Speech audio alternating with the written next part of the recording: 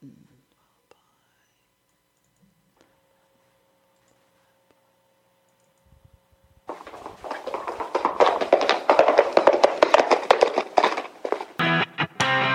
This is the Horse Radio Network. What a beautiful day for horses in the morning.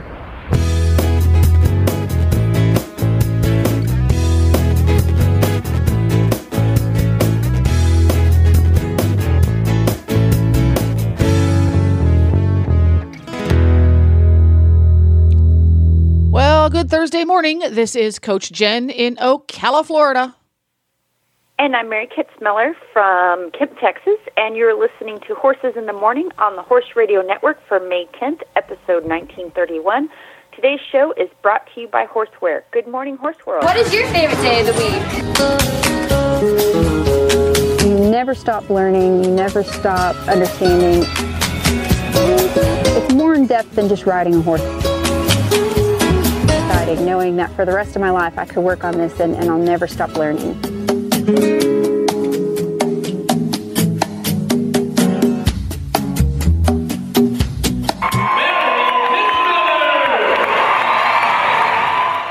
Welcome back, Mary. Second Thursday of the month, and here she is. How you doing, Mary? Oh my gosh, I'm okay. Once again, my computer failed me when I needed it the most, and I have no sound. So instead of using the lovely Skype, I'm on my landline because my property, it's like being in the 80s out here. I don't really haven't caught up to 2000, technology yet. Yeah. Your internet service is like that bad boyfriend that you really should break up with. Yeah, but there's like no better option. It's better than being alone, I guess. And is it? Yes. Is it really? No. It's an abusive Lifetime movie boyfriend. Yeah. That the wise mother warned me about in the beginning of the movie, but I didn't listen. So, yeah, that's how it is. That's how it is. Well, we're glad you came back just the same. We've got a busy show coming up. We've got a training tip about punishment. Scary word. And then we're going to talk with a volunteer listener, Carly, who's going to ask her question on the air. Yay! And then after our little break for a Templeton Thompson song, because that's what I always play, we're going to chat with Jerry Jones. And it says here in my production notes, cow training. So that's going to be interesting to find out whether we're training Jerry, the cow, or the horse. And then we're going to wrap things up with some more listener-submitted questions from the Auditor's Facebook page. And if you're not an auditor, you need to go to horseradionetwork.com and click on the Become an Auditor and check it out. For as little as $1 a month, you can be part of the coolest Facebook page on Facebook and have the opportunity to ask questions of our hosts on the shows. So there we go. That's your cue. Training tip. Oh, training tip. Okay, here we go. And I was going to say earlier, you know how I mentioned last show that I'm like Ron Burgundy and I can only read what's in front of me on the teleprompter? Yes. My from in the intro that says where I'm from, like where I am right now, wasn't there. And it really threw me. I had to think about where I'm from. So that's what that little pause was. And, I didn't have it scrolled down to training tips, so I just drew a blank. But the training tip is based off of I'm in a little private Facebook horse group where they're giving training advice and everything, and someone had posted a video of a trainer wanting to know, hey, what do you think? This person was recommended to me, and I noticed something very interesting in the video, and it's a common thing that I see that people do with their horses, and something I thought was worth addressing. And so in the video, she's standing on this horse that she started, which that's a whole can of worms. Probably won't go into why do you stand on horses? Is it just showboating, or is it something practical that's good for my horse? But that's a whole other conversation. So she's standing on the horse. And then she crouches down, gets off the horse's back, and then the horse pins its ears at her, and she pops it in the face for doing that.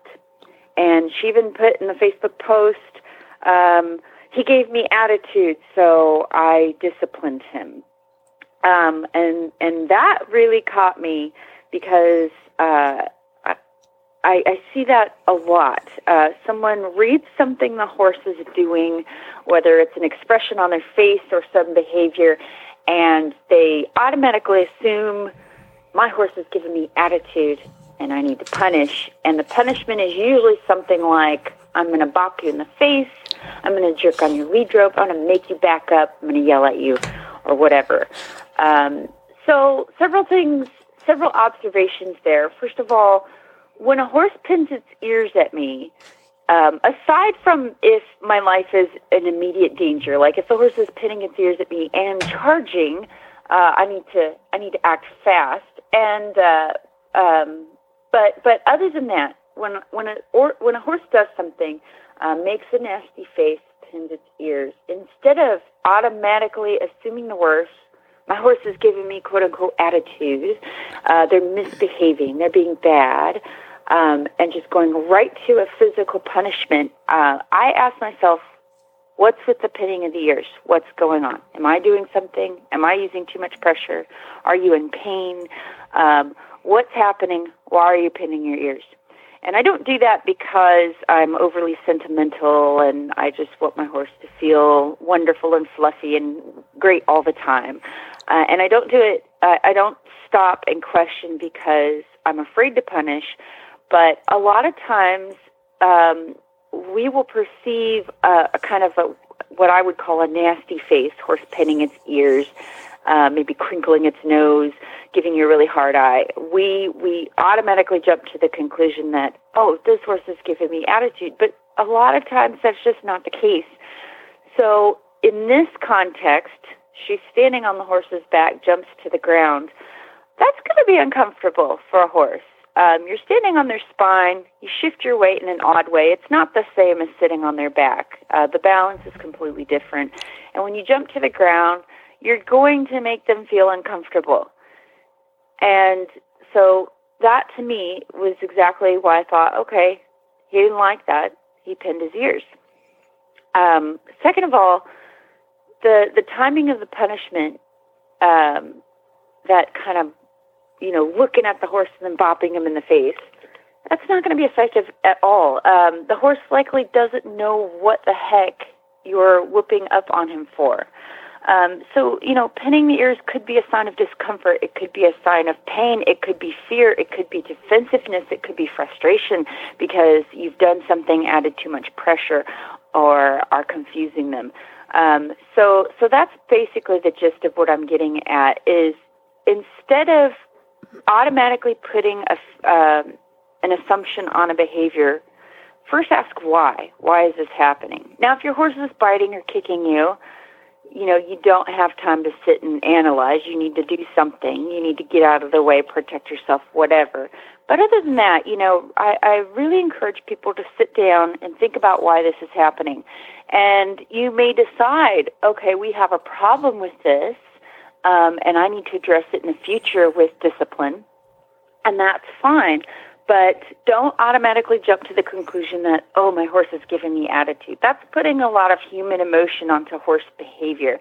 Horses, they react to what's happening in the moment. They're not, we'll say, oh, he's being grumpy today, or oh, he's taking advantage of me today. They don't sit in their stalls at night and, rub their hooves together and wonder, what can I do to really make my owner's day hell? So very simple training concept, always ask why, what's happening, find the reasoning behind it before you act. Yeah, do a little investigation. Something I'm curious about, because, and this you're probably going to ask because you've done liberty work with horses. When you watch horses working at liberty, there is a whole range of facial expressions that you see, including lots of ears getting pinned and nose wrinkled, and then ears go up and ears go side, ears go all over the place. Talk to me a little bit about why you see that, because obviously when a horse is working at liberty, he can make the choice to leave. He can make the choice to not do what you're asking, et cetera, et cetera. So he has chosen to follow the cues. Yet we still get that wide range of expressions versus the, quote, relaxed expression that everybody thinks that, the horse should always have that relaxed, happy expression. Yet we see that wide range. Why is that? That is actually a perfectly timed question because I've been working with my Kentucky Mustang makeover horse, Sage, at Liberty, and she has recently begun pinning her ears and giving me ugly face when I call her to me. That's another reason why I really thought about this training tip.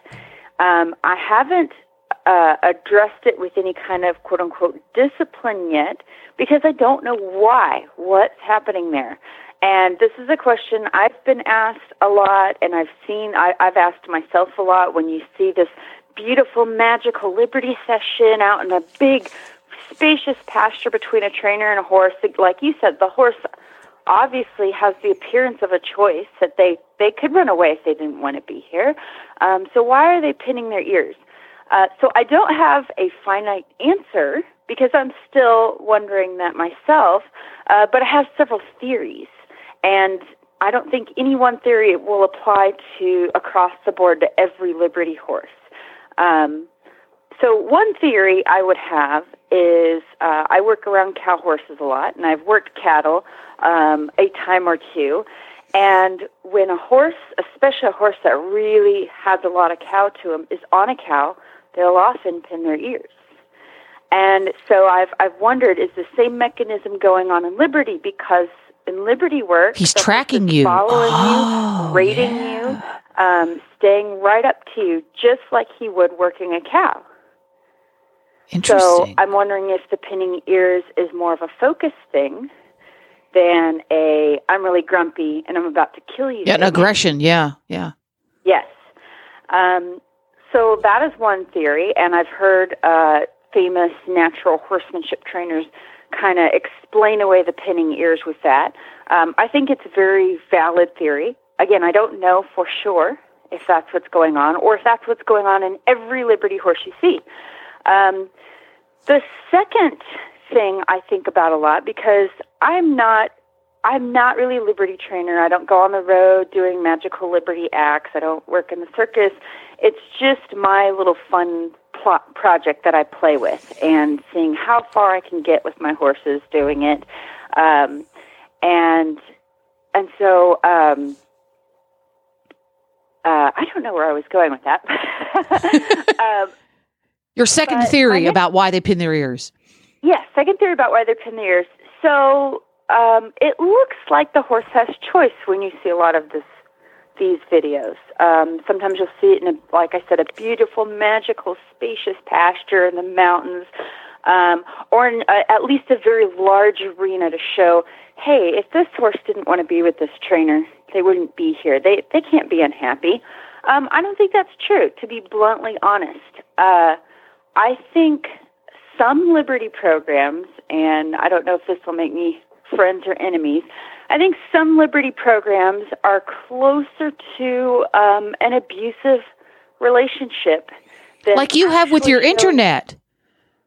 Exactly. It's yes. That abusive Lifetime movie boyfriend that your mother warned you about. So it looks like the horse has choice. They're in a big space. They could leave if they wanted. You look at everyone who's been in a troubled relationship like that. She could leave if she wanted. Why doesn't she just leave him? Why is she putting up with this? Well, if you're with someone who says, no matter where you go, I will find you and I will make your life hell. A lot of people in those relationships just go, you know what? I'm safer staying. I don't want to know what the consequences are going to be if I leave.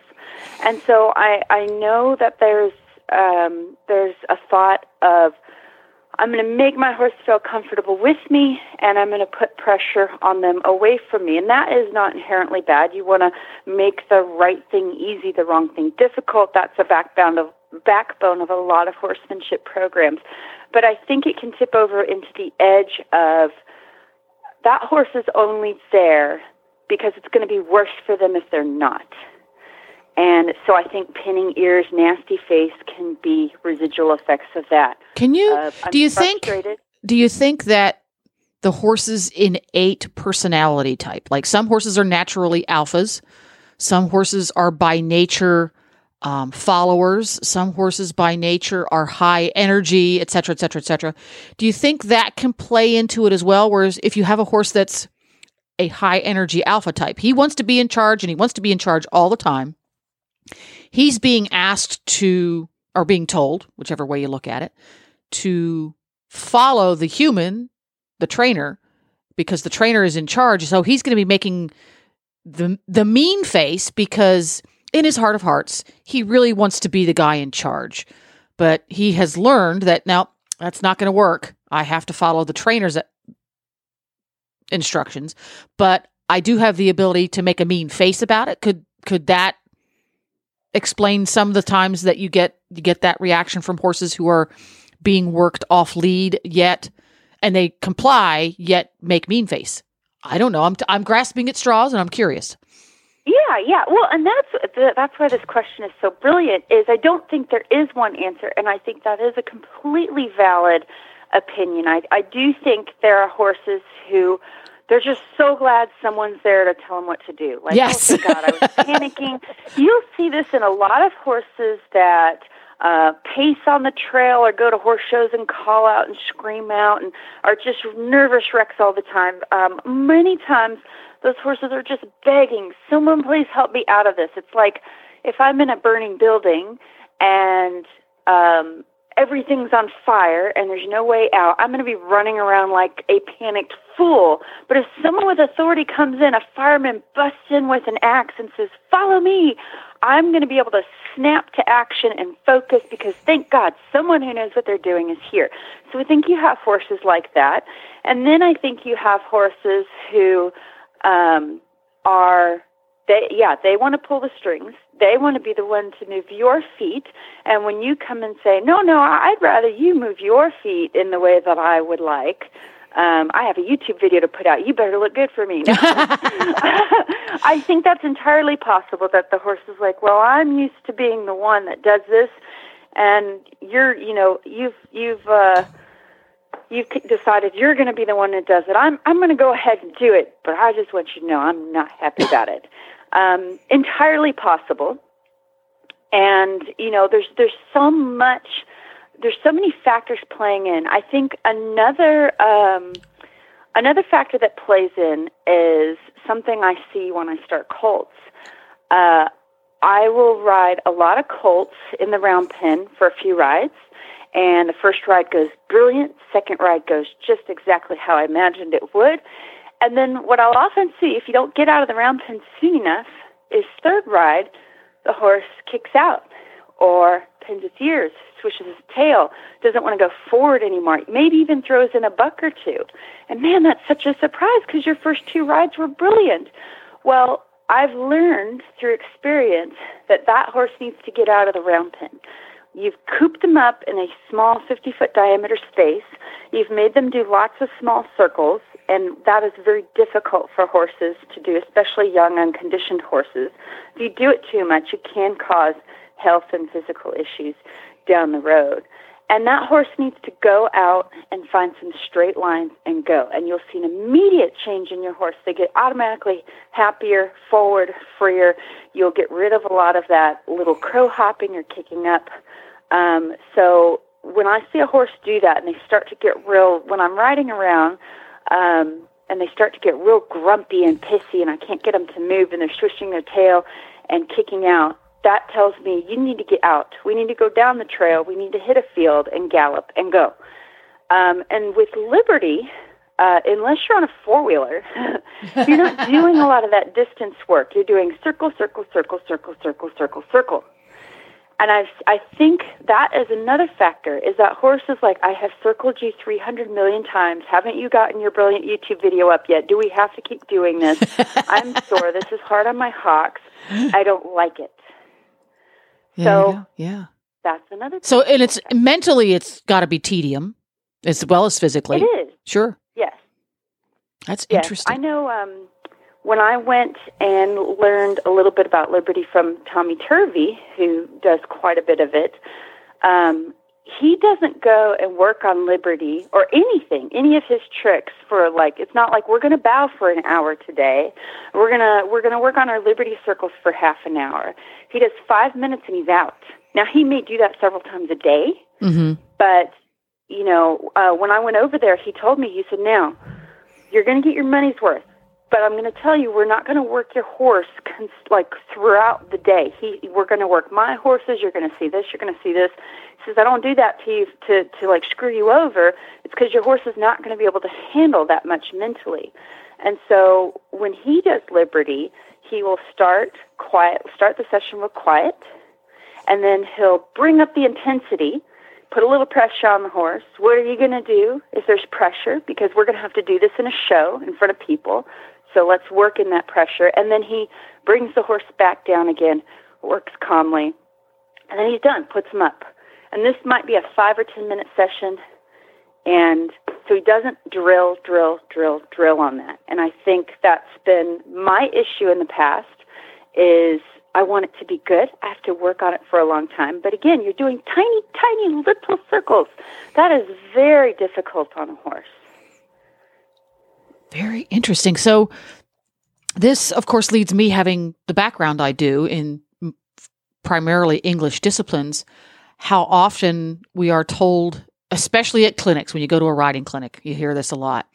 My horse has X, Y, or Z bad habit when we're working. He crow hops, he switches leads, he anticipates extensions, he gets bulky at oxers, all sorts of things. And the clinician says, get your horse out of the ring. Yes. Just get him out of the ring, regardless of what you're doing, because both mentally and physically, they can call on different sections of their brain and different sections of their body and give them both a little bit of a breather. And it also gives the rider a breather, whether they realize it or not. So that's very interesting. So it'll be fun as you play around with Sage to see what sort of Liberty horse she is and what her favorite expressions are. It would be interesting to do a little bit of a survey with them and kind of take notes on what type of personality they have, and what types of expressions facial expressions they use with different types of requests when you're doing Liberty. Because when you're doing Liberty, I'm assuming there's certain skills that everybody has to have. It's kind of like every horse has to learn how to stop, go, turn left, turn right.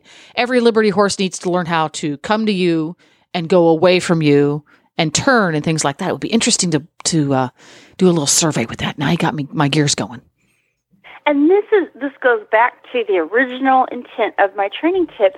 Is that's how you're supposed to. That's how I wish people, and myself too. I'm not innocent of jumping to conclusions or getting frustrated with my horses. But instead of your horse gives you a problem, instead of going, well, gosh darn it, don't give me attitude. I'm so frustrated with you. I just wanted to come out here and ride, and you're causing all sorts of problems. Instead, think, how interesting. Approach it like a scientist. Something has happened. I've observed an interesting behavior. Why might that be? And you're going to form a hypothesis based on your knowledge and experience.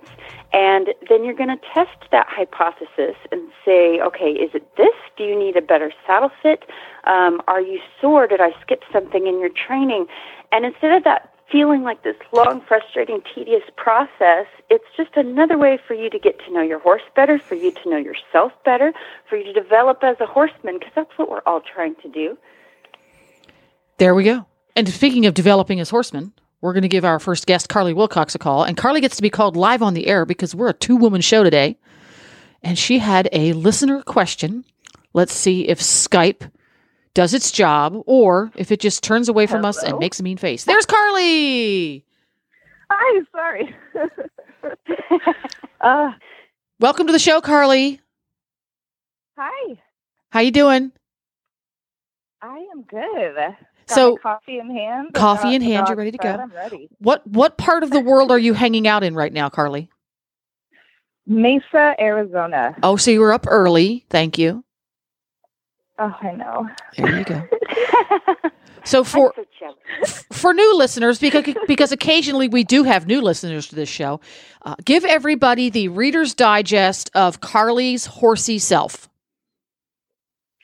Oh, good Lord, that's a long story. But I started writing horses bareback when I was wee little, and then from there on, I started showing Arabian horses, and then got out of the show business and bought my own pony on Facebook for $400.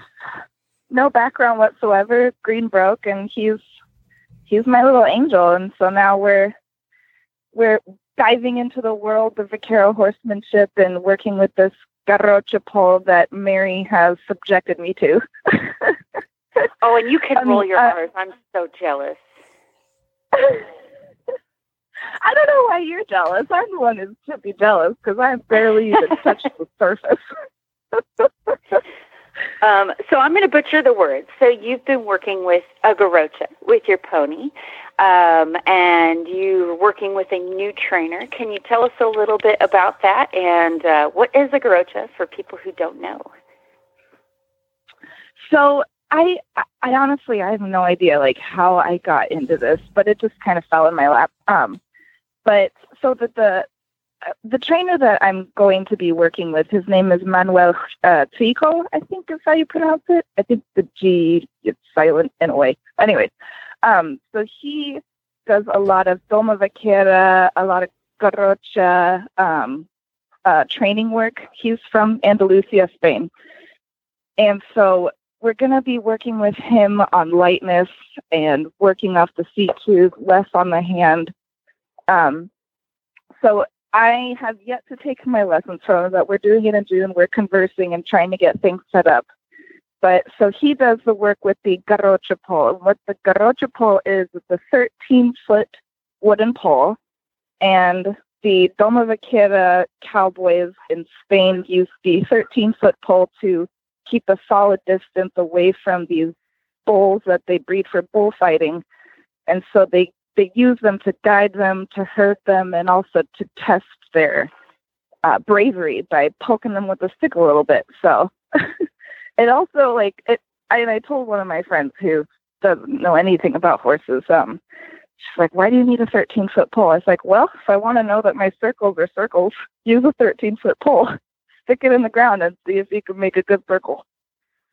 So yeah, it will make you question your horsemanship because you're like, yeah, I could totally do circles, and then you put the pole in the ground, try to ride around it, and you're like, no, I don't know what circles are. Exactly. And so you were wondering about introducing the Garrocha to your pony. Is that correct? Yes, exactly. Because there's introducing it, and then there's shoving it in its face and going, all right, get used to it. So I'd like to learn the proper way. Well, that is one way, but you'll find it looks good on paper, and then you realize that you're holding something that your horse is possibly afraid of, and maybe he doesn't neck rein yet, but you only have one hand to maneuver him with. So it can get pretty scary pretty quick if you're not prepared.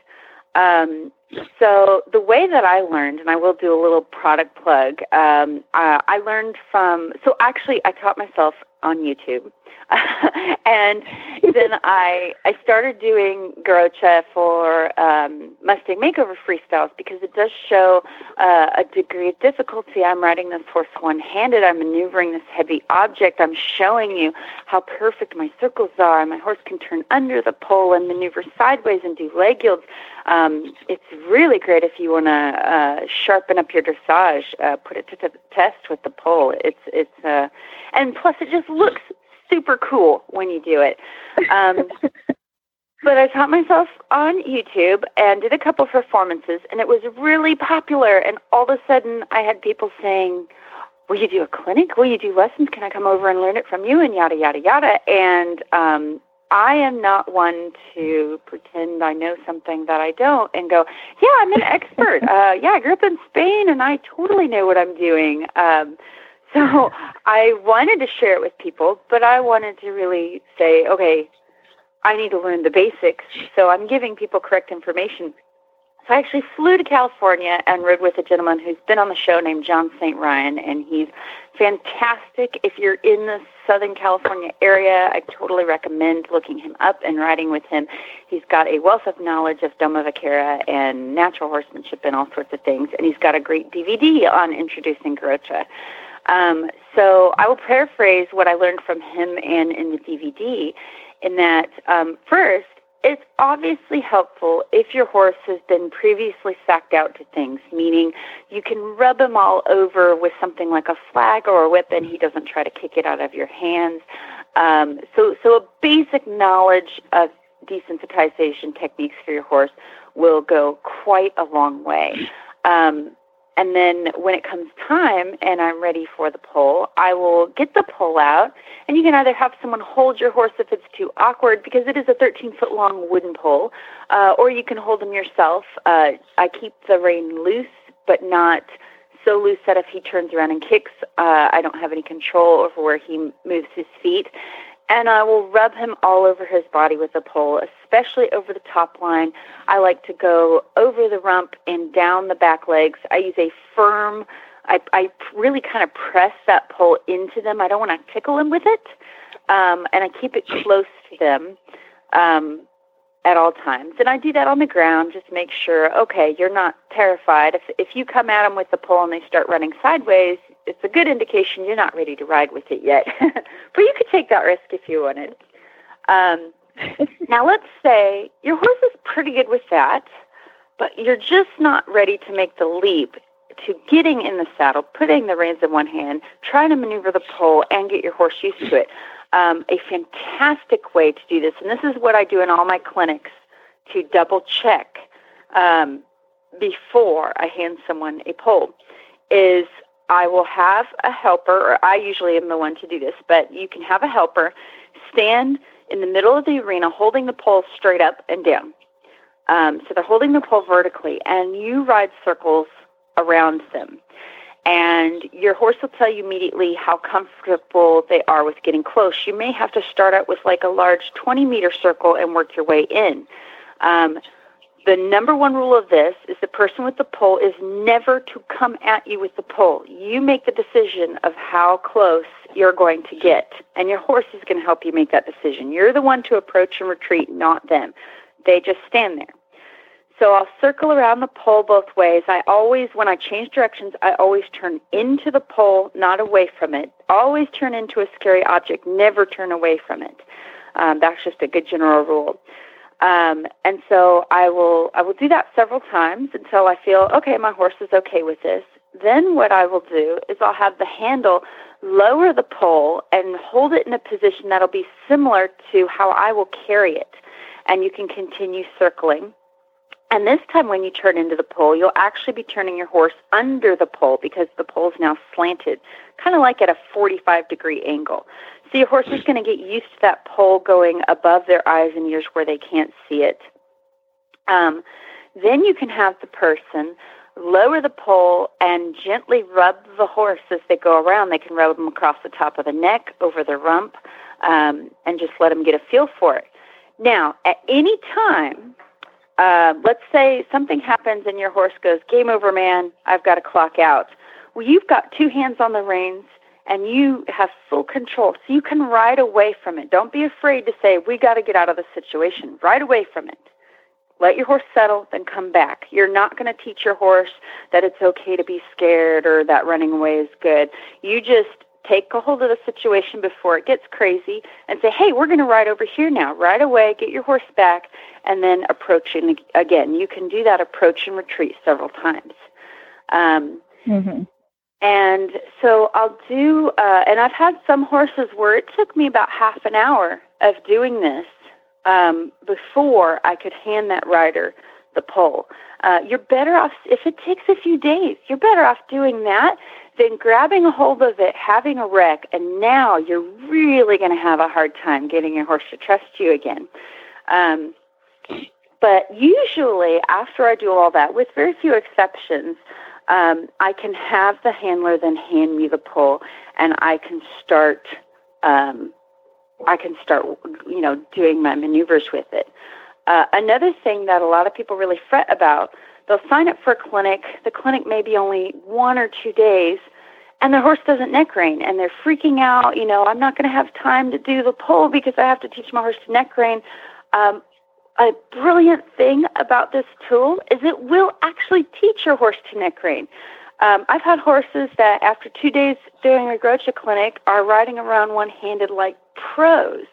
And I think the big reason for that is, for some reason, the horse, I find every horse I've introduced the Garrocha to, once you show them the maneuvers, they understand the rules of the game really quick. And they're like, oh, I need to keep the pole here. Or when you lift the pole like this, I'm to go under it. Or when you do this, I'm to side pass. Or it's like cow work. It gives your horse a sense of purpose. It's brilliant, actually. And the other reason that it's great to teach your horse to handle one-handed is it takes your mind off your horse. You're worried about, oh man, that pole's dragging around. I need to tighten my circle. I need to do this. And you're concentrated on the pole too. So you're not in your horse's face micromanaging or worrying about, oh, he tipped his head up or he counterbent or this and that and the other. It's just something to draw both of your focus onto a common goal, and it tends to work brilliantly. In fact, I always joke, the two Mustangs that I did it with, I actually did the pole bridleless. And I've had people go, how long did it take you to teach him to ride bridleless? I'm like, in the showroom. Because the horse knew when I set the pole in the ground, oh yeah, we're going to do circles and we're going to do this and we're going to do this. I didn't actually have to teach him how to ride bridleless. They just followed the pole. I had one horse that when I lifted the pole up, I had no steering anymore. But when I put it on the ground, he steered beautifully.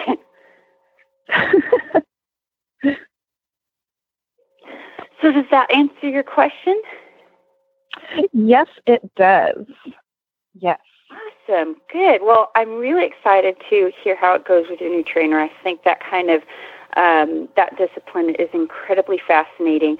If people are still like, what the heck is this pole? Why is this such a big deal? I totally encourage you to YouTube it and check it out. You could just type in Doma Vaquera or a Garrocha pole. I like to include the word horse in there so that you don't get pole vaulting, because that can come up. And definitely check it out. So thank you so much for your question. I think it's brilliant, and definitely keep us updated on how your lessons go.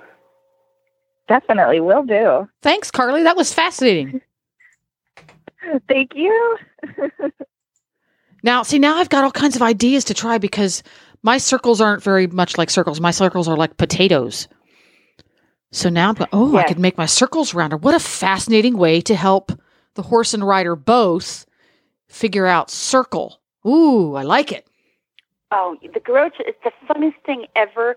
I call it my substitution for cow work, because for a lot of cowboys or performance horse trainer, working your horse on a cow and giving them a reason, you'll, just like with the Garrocha, you'll find your maneuvers aren't as good as you think they are when you have to have a purpose.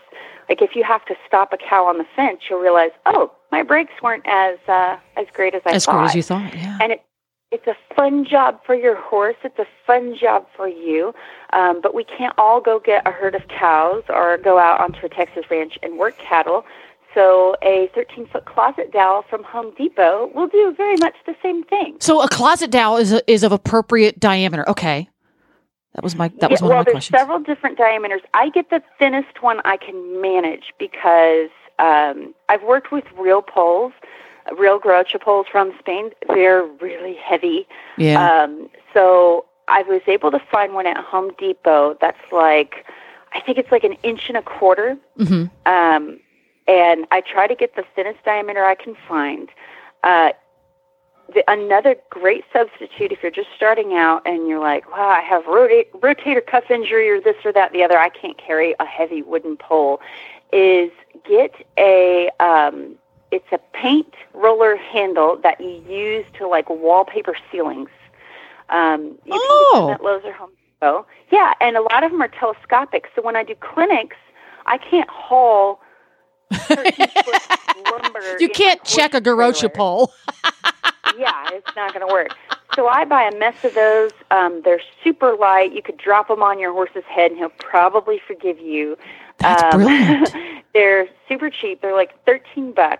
The only problem with those is when you're doing Garrocha, the weight really helps you to do a lot of the maneuvers. But this is a great way to start. If you're intimidated about maneuvering a really heavy piece of lumber, it's a great way to start. It's cheap.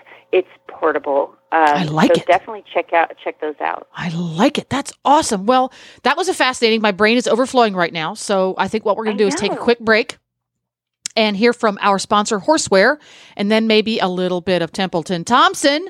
And then when we get back, we've got Jerry Jones on cow training and more questions.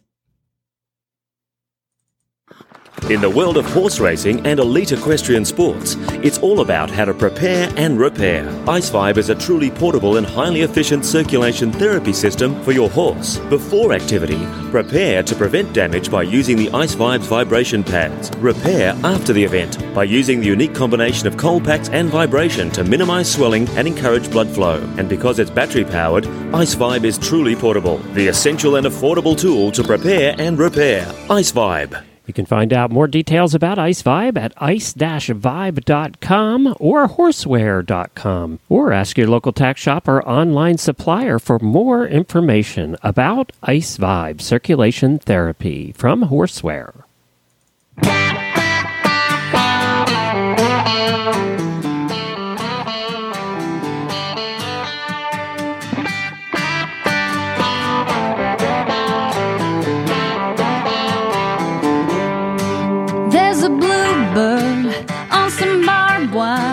There ain't no clouds on the blue sky, and I got flowers in my garden. Yeah, it's looking like a beautiful day. So I was thinking I'd go walking down the dirt road. Baby, stop and smell the roses.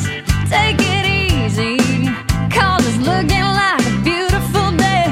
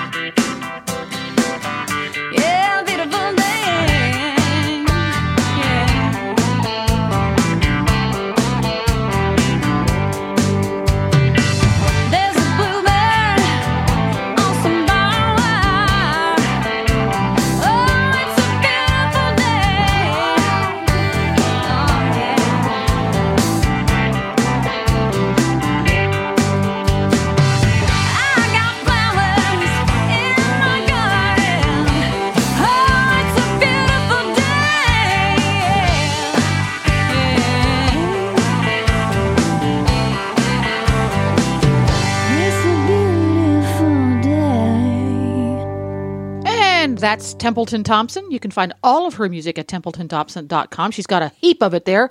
Did you know that she just did a duet with Michael Martin Murphey?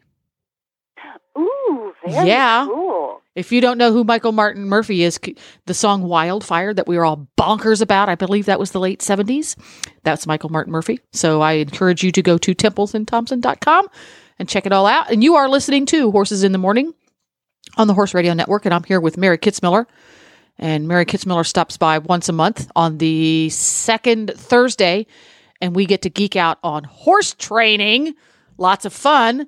So we have time for one more quick listener submitted question before we get our guest Jerry Jones on cow training. I keep saying Jerry Jones on cow training because I just have this vision of training a cow. I'm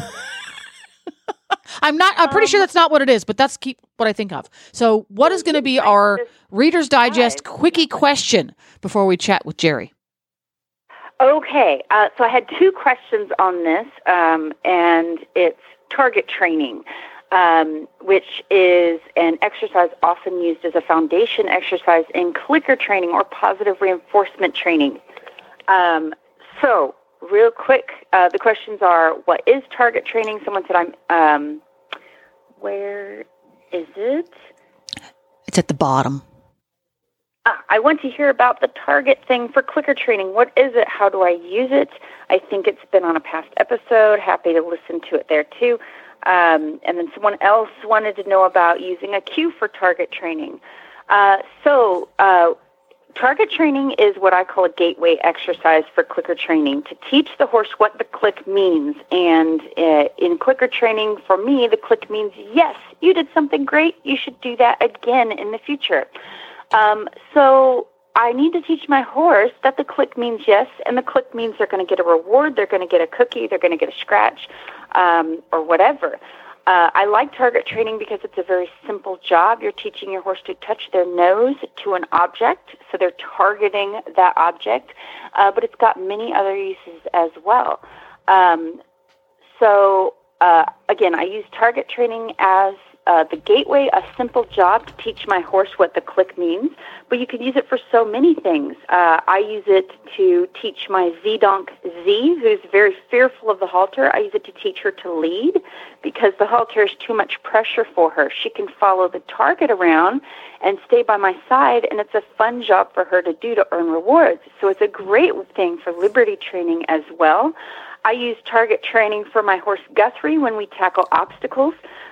Instead of fearing new obstacles now, he loves to go up to them and touch them with his nose. And that is a way, it's a fun game that he's learned that if I'm brave and I approach things with curiosity and wonder, I get rewarded for it. So that makes them even more fun. A cautionary note here. Caution, asterisk.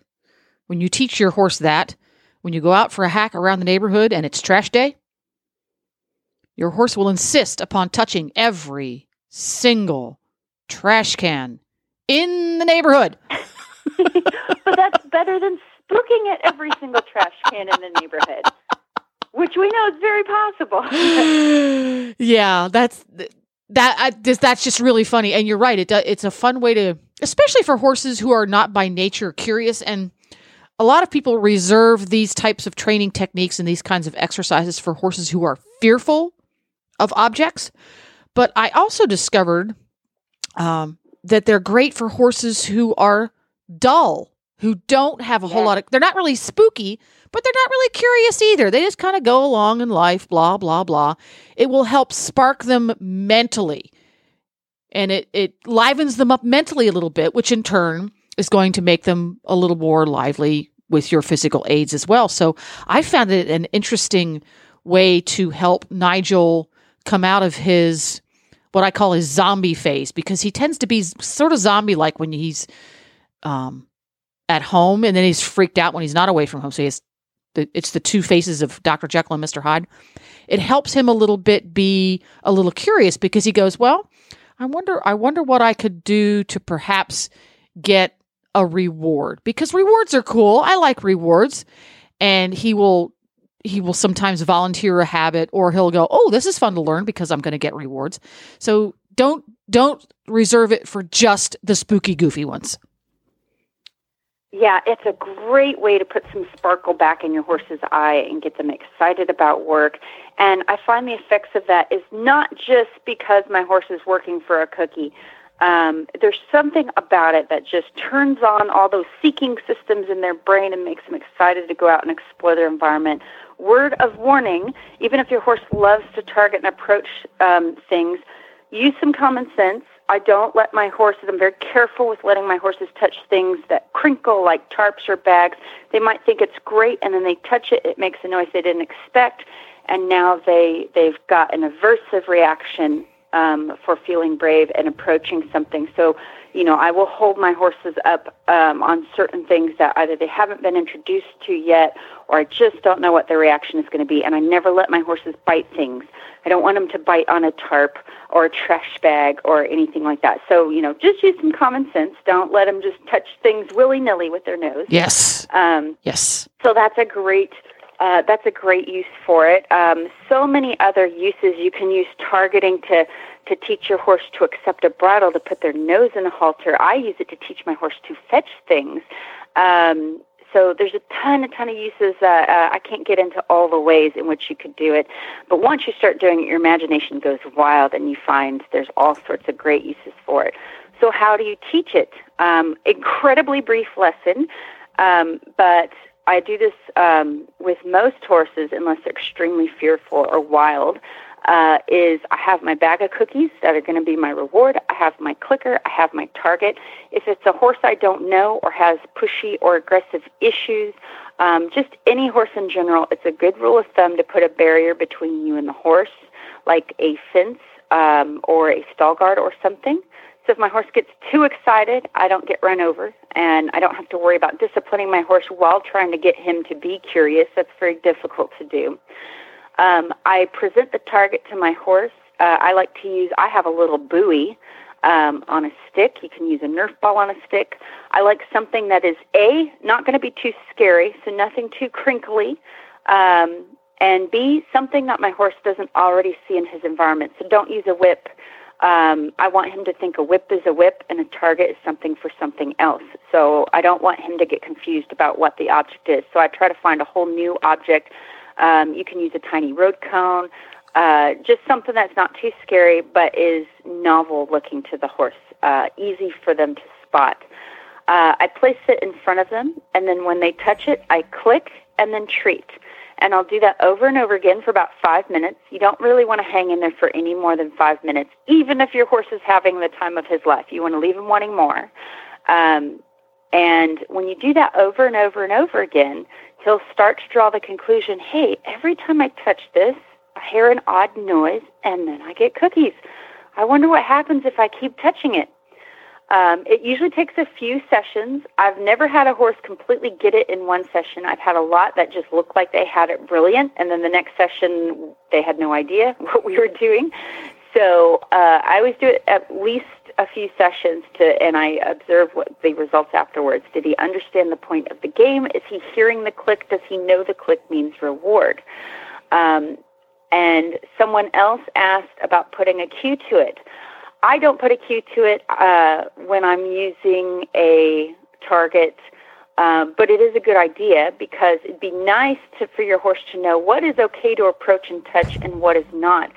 So, for instance, I could easily run into this problem with Guthrie, my horse who loves to touch obstacles. I tend to let him approach and touch anything and say, that was great, and reward him. But what happens when I go to a horse show and instead of going across the trail course fluidly, he stops and touches everything before he performs it? That might be an issue. There you go. So putting a cue to it is a good idea. You can say the word target. You can say the word touch. A voice cue would probably be the best thing. It could be any word you want. It could be the word banana. Someone had some questions about that. And in clicker training, I tend to get the behavior first, either through shaping or capturing, and then I add the cue later. So I'll get the horse consistently touching the target. They know that when you put the target in front of their nose, they're meant to touch it. They know that when they hear the click, they've done a good job, and they know that the click means yes, and I'm going to get cookies now. When you get all that working for you, Then what I'm going to do is I'm not going to give the cue before I present the target. I'm going to give it to them while they're touching the target. So it's a little bit different than a lot of us are used to in horse training. So I'm going to wait till my horse's nose makes contact with the target, and I'll say, touch, and do it in like a crisp, unique tone that is not going to be muddled with any other words you might be saying. And I'll do that several times in a row, and then I'll start pushing that cue back a little bit. I'll start saying it as they're going to touch it, and then about a second or two before they touch it. And I'll do that many, many times until I can finally give the cue and wait for them to touch it. You don't want to do that too quickly, because if you use a cue and then your horse does not do the behavior and you let this happen several times, that cue will lose power and it will never get consistent. You'll have to change cues. You'll have to come up with a new word and start again. And this works for almost anything you can teach. When I teach the lay down, I get the lay down to happen first, then I reward it several times. And then I will wait till my horse's knees are buckling and he's about to hit the ground, and then I'll give the cue. You can use a voice cue. You can use a gesture. I made the mistake of lightly pinching my horse in front of the withers, so I could do it from the saddle, and then my horse started laying down anytime I rested my hand on their neck. So be careful what cue you decide to use, because it'll get really consistent, and you don't want it to accidentally happen when you don't want it to. There we go. Target Training 101.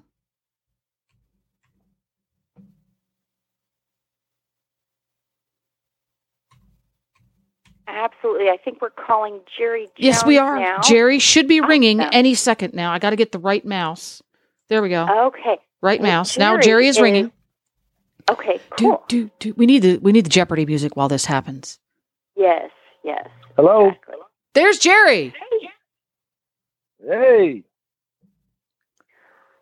So we've got Jerry Jones with us today, who is a Western performance horse trainer, Mustang makeover veteran, and apparently cow trainer now. Where are you calling from today, Jerry? I am in a little town just outside of Bonham, Texas, which is roughly about 50 miles east of Gainesville. We live up here in a little town called Ravenna. Population 206. Oh, nice. So you have an impressive resume. There's a wealth of knowledge on horses we could talk about. Your experience with the Mustang makeovers. I believe you were just reserve champion last year. Was that right? Is that correct? I got third. Third place. Close. I was so close. What was very, very cool performance. Very nice horse. But what really caught my interest in the last few weeks was you and your family, actually your daughter more than anyone, can now add cow trainer to your resume. They put a cow on Facebook, and it blew up. It went pretty viral. And the video blew up, people, not the cow. Take it easy. Yeah, no, the cow did not blow up. It was a saddle trained cow, and it brought a lot of interest and a lot of money at the sale. So what made you guys decide you wanted to saddle train a cow? It's something that my wife had wanted to do. We tried once before with a longhorn, and the key to it is getting them very young. If you get them pretty young, they halter brake a little easier. They don't have nearly as much power to kind of pull you around. They're not like a horse. Unfortunately, a horse will learn more from the release of pressure. When you add pressure and you release it at the right time, the horse kind of picks up on that's the right answer. Cattle are a little different. They don't have a lot of feel. They don't have a lot of movement. It's really a little bit different of a deal. They kind of are just a little tougher. So we tried it on a longhorn. My wife did, and didn't go very well. It ended up getting a little sick, and so it didn't work out. We lost that one, and so it just happened to be a fluke deal. A neighbor of ours, a cattle rancher, backyard kind of a cattle rancher, called us and said there was a calf on the ground. The mama hadn't taken it in a couple of days and wouldn't take it.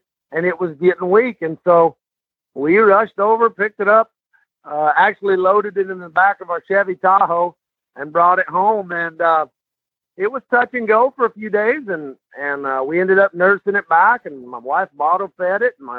We've got pictures all the way from about 3 days old, 2 days old, up to today, present day, which is delivery day for him. He's going to his new home today.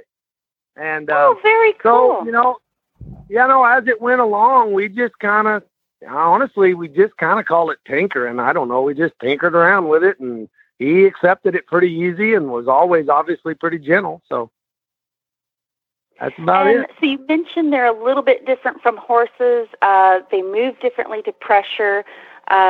So like, how do you get energy in a cow? I've seen people jumping cows. I've seen, people ride longhorns. Yeah, it kind of depends on the breed, I think. Like those, I've seen matter of fact, my neighbor had one of the number one rodeo acts, and he did Bremers, and he Roman rode on them, jumped fire and all kinds of nonsense. And those things were galloping around. So I think what we found with the Norman, which was a Hereford cross, a little bit more of a colder breed. So if you're going to relate that to horses, maybe a little bit more like a draft horse or like a halfling or some kind of a wagon pulling kind of more of a pulling kind of a horse. And so what we're trying to do now is we're going to venture and try this again, but we're going to try it with a little bit hotter of a breed. And I don't know if it'll be any different.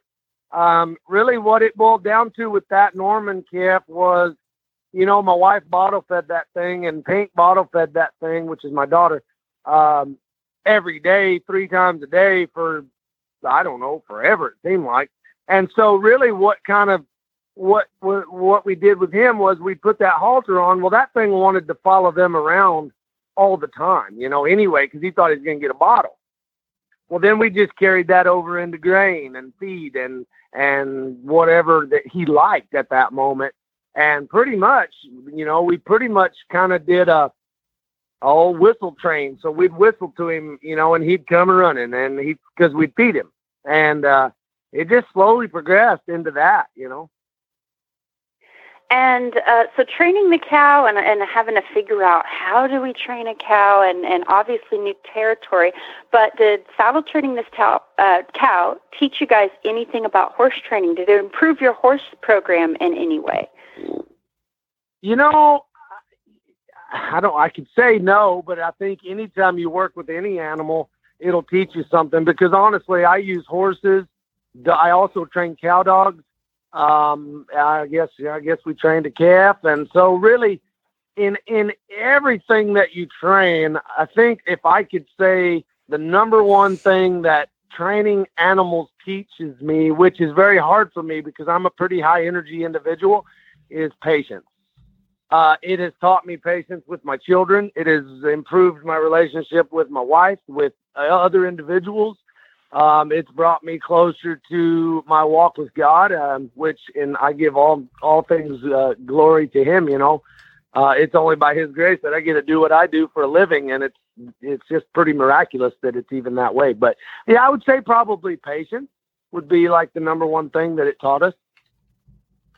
I could see that. And if you're ever looking for more projects, have I got 3 for you? Have 2 bottle baby dairy calves, a Jersey steer, which I have come to find out are the clowns of the cow world. Among his interests are dumping over my 100-gallon water tank when it's only half full, and then rolling it end over end across my 10-acre pasture. And then a very grumpy longhorn who acts like a Spanish fighting bull sometimes. Nice. They've learned to break out of fences, which include breaking the wells, and they like to bust the brand new gutters I installed on my arena, which caused it to flood. So I would say if you're not interested in those fine prospects, do you have any tips for me to get started? Or is it a lost cause? Well, and here's my only thing that I have seen in the ranching industry is, and I've heard more about it than I've seen it, but I have seen it. I would recommend that you get you a little 20 cc's of cactus nylon, and as the joke goes in the rancher world, because basically what you can do is that'll improve your horsemanship, that'll improve you, and that'll improve your cattle. Because what happens then is that you can actually teach those cattle to lead. It sounds ironic, but you lead them from behind.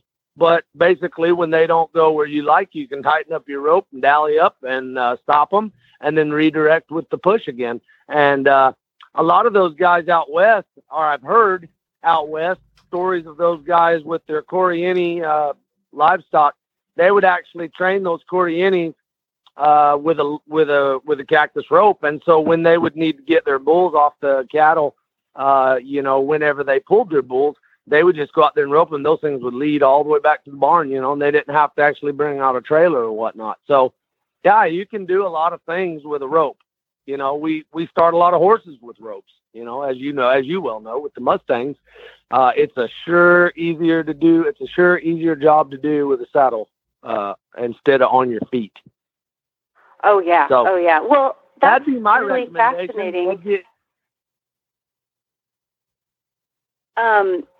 I saw Buck Brannaman essentially do that at a clinic. We were working this small little roe deer of cattle, and one had kind of gotten off and run into the corner. And, of course, us students, it was the first day. We weren't any good at getting it back. And so Buck just said, hey, everybody stand back. And from the center of the arena, through a 60-foot rope, sailed over into the corner of the arena and caught the cow. And he didn't just jerk the calf around and drag it back to the grill. No, yeah. No, that's not necessary. Nope. He started doing exactly like he would have done with the colt. He brought his horse up, yielded the calf's hindquarters, and he was just playing around. And finally he looked at the crowd and he said, so pretty much what I'm doing is I'm getting this calf halter broke. It just dawned on me. I was like, oh, yeah, I guess you could do that. It's not just about chasing them down and throwing a rope at them for kicks. No. And what makes me believe that that's a really good way of doing it is I went out with a buddy one time, and we had heard about a cow had jumped the fence and had jumped several fences. And so we went out and obviously going through 3 or 4 different people's property to get it.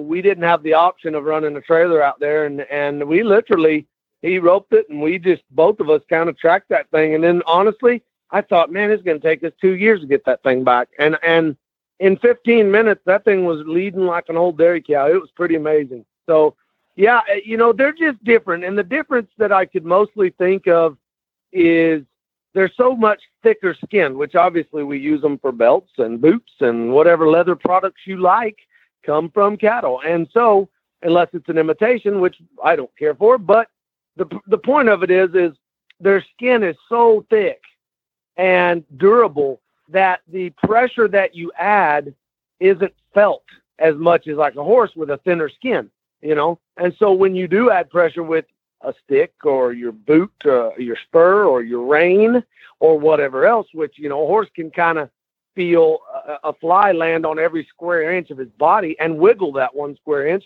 where a cow, you'll see a million flies on their back out in the pasture and they care less, it seems, And so that just tells you the difference of sensitivity is a completely different deal. So, that's just what it is. But yeah, no, if I were you, I'd dang sure I'd experiment and play around with that roping. And like I said, it'll improve you and it'll improve your cattle. It'll improve your horsemanship. It'll do a lot for you. Very cool. Well, I'm super excited to try my hand at cow training. Now, I don't know if I could command the price that you guys got on yours. So you did a Facebook auction. Were you expecting? What were you hoping to get for your cow, and what did the auction eventually close at? Honestly, in the back of my mind, I told my wife, I said, let's try it. And she said, we're going to be the laughing stock of the internet. We're out here training or trying to train and go show professionally in the cow horse business. And she's like, we're going to be the laughing stock. People are going to think we're crazy. And I was like, well, what do we got to lose? If it doesn't work, we can always take him, we can keep him around or use him for whatever. And she said, okay. So she put it on there in and really didn't want to. And so it started out, and, we were kind of thinking, or I was thinking, market value is probably $1.30 to $1.50 a pound. And he was in good fed up shape, and, he would have been a good one to go on and feed out and eventually eat, if that was the case. Obviously my wife would never allow that, although I joked about it all the time. And so we kind of had it in our mind that, that he would bring 1,500 maybe. And so when he was at like 1,000, somebody was asking my wife, hey, what would you take? What's the buy it now price? And she was like, should I tell him 3,500? And I was like, just let it run. We already started the auction. Just let it run. Man, that thing skedaddled and scoobied on up there to about 5,000. And I'm sitting here going, what? This has got to be a joke, right? Well, it ended up, which both ladies wanted to be anonymous. And so they gave me a name. I did use their city from where they were from. They had some sort of, both of them, ironically, were from the same town. And I'm sitting there thinking, is this a scam? This can't be real. But they both had the same area code phone numbers. They go to tag teaming me $100 and $300 at a time. So not only was I bidding for them, both ladies, I was having to answer what the bid was at and do you want to go to the next bid? And so I literally had to take off the whole day, didn't get one horse rode. And I sat there and ping ponged those two ladies back and forth. And he ended up going for $14,800. And I honestly, I'm still blown away. I still can't believe it, even though the money's has already been changed hands and he'll be delivered today at 11 o'clock. And I still can't believe it. I don't believe it. But that's really what my wife dreamed for that little sucker, because he was kind of a miracle calf. He was about to die and we nursed him back, and he was kind of a family member. And honestly, the only reason that we really went as my thoughts is, we do train we use cattle all week long, training our cow horses, and we cut on them until they're used up. And then when I say used up, they don't have a lot of movement left. And then we go on and take them down the fence. And we do that periodically all week long, on top of teaching our horses terrain, which is, the trifecta, of my opinion, of the horse. It's kind of like a 3-day eventer, but in the Western world, we got 3 events to do over a period of a week, and sometimes a little longer, but the point of that story is the reason we needed to get rid of him is because he was really kind of in the way. And we cycle our cattle out a lot, so about once a month we cycle new cattle. And he was only effective for about a day to teach those cattle where to be. And then he's in the way, because when we step in there, he's coming to us and we're trying to cut the fresh ones. And so it was just kind of a time where we just knew that it was time for him to go on and be enjoyed by another family or another business or another rodeo act or, something. We did our job. We felt like in a lot of ways, and that's kind of how we do things, whether it be a Mustang or a calf or a cow horse, we train them. We use our gifts to go on and let somebody else enjoy them. And that's what it ended up. And my wife and daughter both are extremely excited that he gets to go on and maybe improve someone else's life. And then our story can hopefully maybe bring someone a little closer to Christ.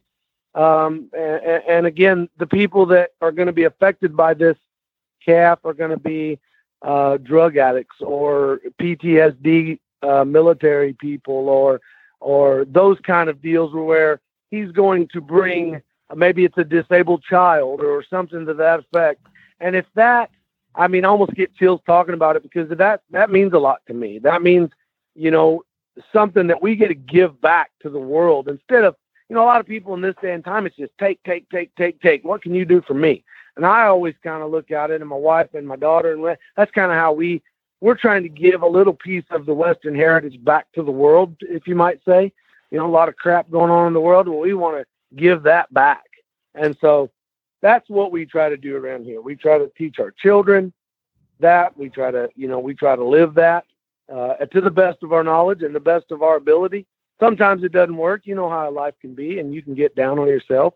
But ultimately, that's our focus, at this place. Jerry, I have Very cool. one final, extremely important question.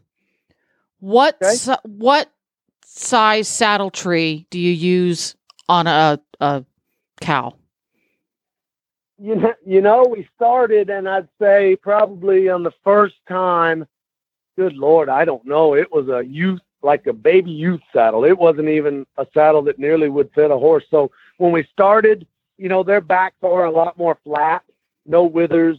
That saddle will want to creep up on their head. Technically, you could use more like a croup, like you would on a mule. That sure wouldn't hurt things. At the end of it, at his weight, I'd say he's probably roughly around 800 pounds. I rode him on one of our videos. I called it trying to blend in. So training those cow dogs, those dogs are programmed to bring cattle to you or push cattle away. Either way, they're moving cattle. I just used an association, regular old quarter horse bar saddle. And yeah, it'll roll around. Their skin's kind of loose, but yeah, no, it fit him just fine. There we go. Well, for folks who are curious about what Jerry Jones does and what the Jerry Jones family does, where can they appropriately stalk you online? We pretty much primarily stick to the Facebook. My wife does. I have one, but I don't really do much on it. But our Facebook page, our business Facebook page is Diamond 3 Performance Horses and Cow Dogs. You can find us there on Facebook. You can also search Jerry Jones. Unfortunately, you'll probably get a lot of Dallas Cowboy stuff. You can find us on, my wife's Jessica Jones. You can find us on YouTube, videos under J Jones Performance Horses, also under Jerry Jones Cow Dogs. Emails are the same as that. J Jones Performance Horses at Yahoo and Jerry Jones Cow Dogs at Yahoo. But primarily the Facebook page, I think, would be the best place to kind of watch. We try to do most of it on that Diamond 3 Performance Horses. There we go. Well, thank you very much, Jerry, for coming on the show. This has been fascinating, and we are all looking forward to the adventures of your next saddle broken bovine, which maybe you can teach your saddle broken bovine to cut cattle. Well, that's the idea. We've got some pretty fun stuff in mind, and it's just finding the right one for the job, just like anything else. There we go. Bye-bye, Jerry. Bye-bye. Nice chatting with you. Oh, my gosh, that's just too funny, Mary. Too funny. I know. I was at an engraving class in Houston while the auction was going on, and, this cow was nothing super fancy. It wasn't like a big old spotted up. No, it's a boring old white-faced Hereford. Yeah, really dull. Yeah, it's just a little brown cow. And I kept showing my instructor. I was like, look at what this cow's up to now on the auction. And he goes, you're really obsessed with that cow, aren't you? And yeah, it's really funny. So we may be seeing a lot more performance cows cropping up online. I can see it now. I just need to get mine trained to stay in fences first, and then maybe we'll see about riding. One step at a time. Oh, they're turds. All right, well, why don't we have a listen to one of our sponsors, Total Saddle Fit Shoulder Relief Cinch, and then we'll have time for one more quick Reader's Digest Q&A.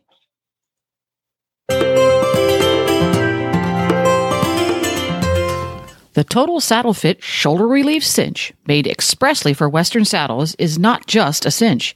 It actually improves saddle fit and horse comfort.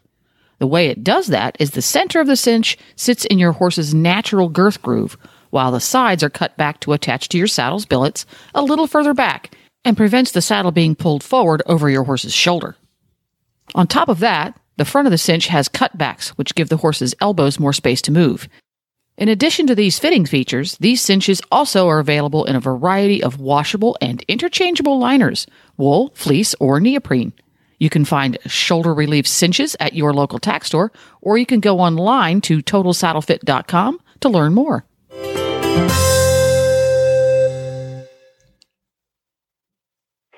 All right, so we're going to do another listener question. This one is from Rachel Rosenthal. Tips to get a horse to stop nicely on their hindquarters.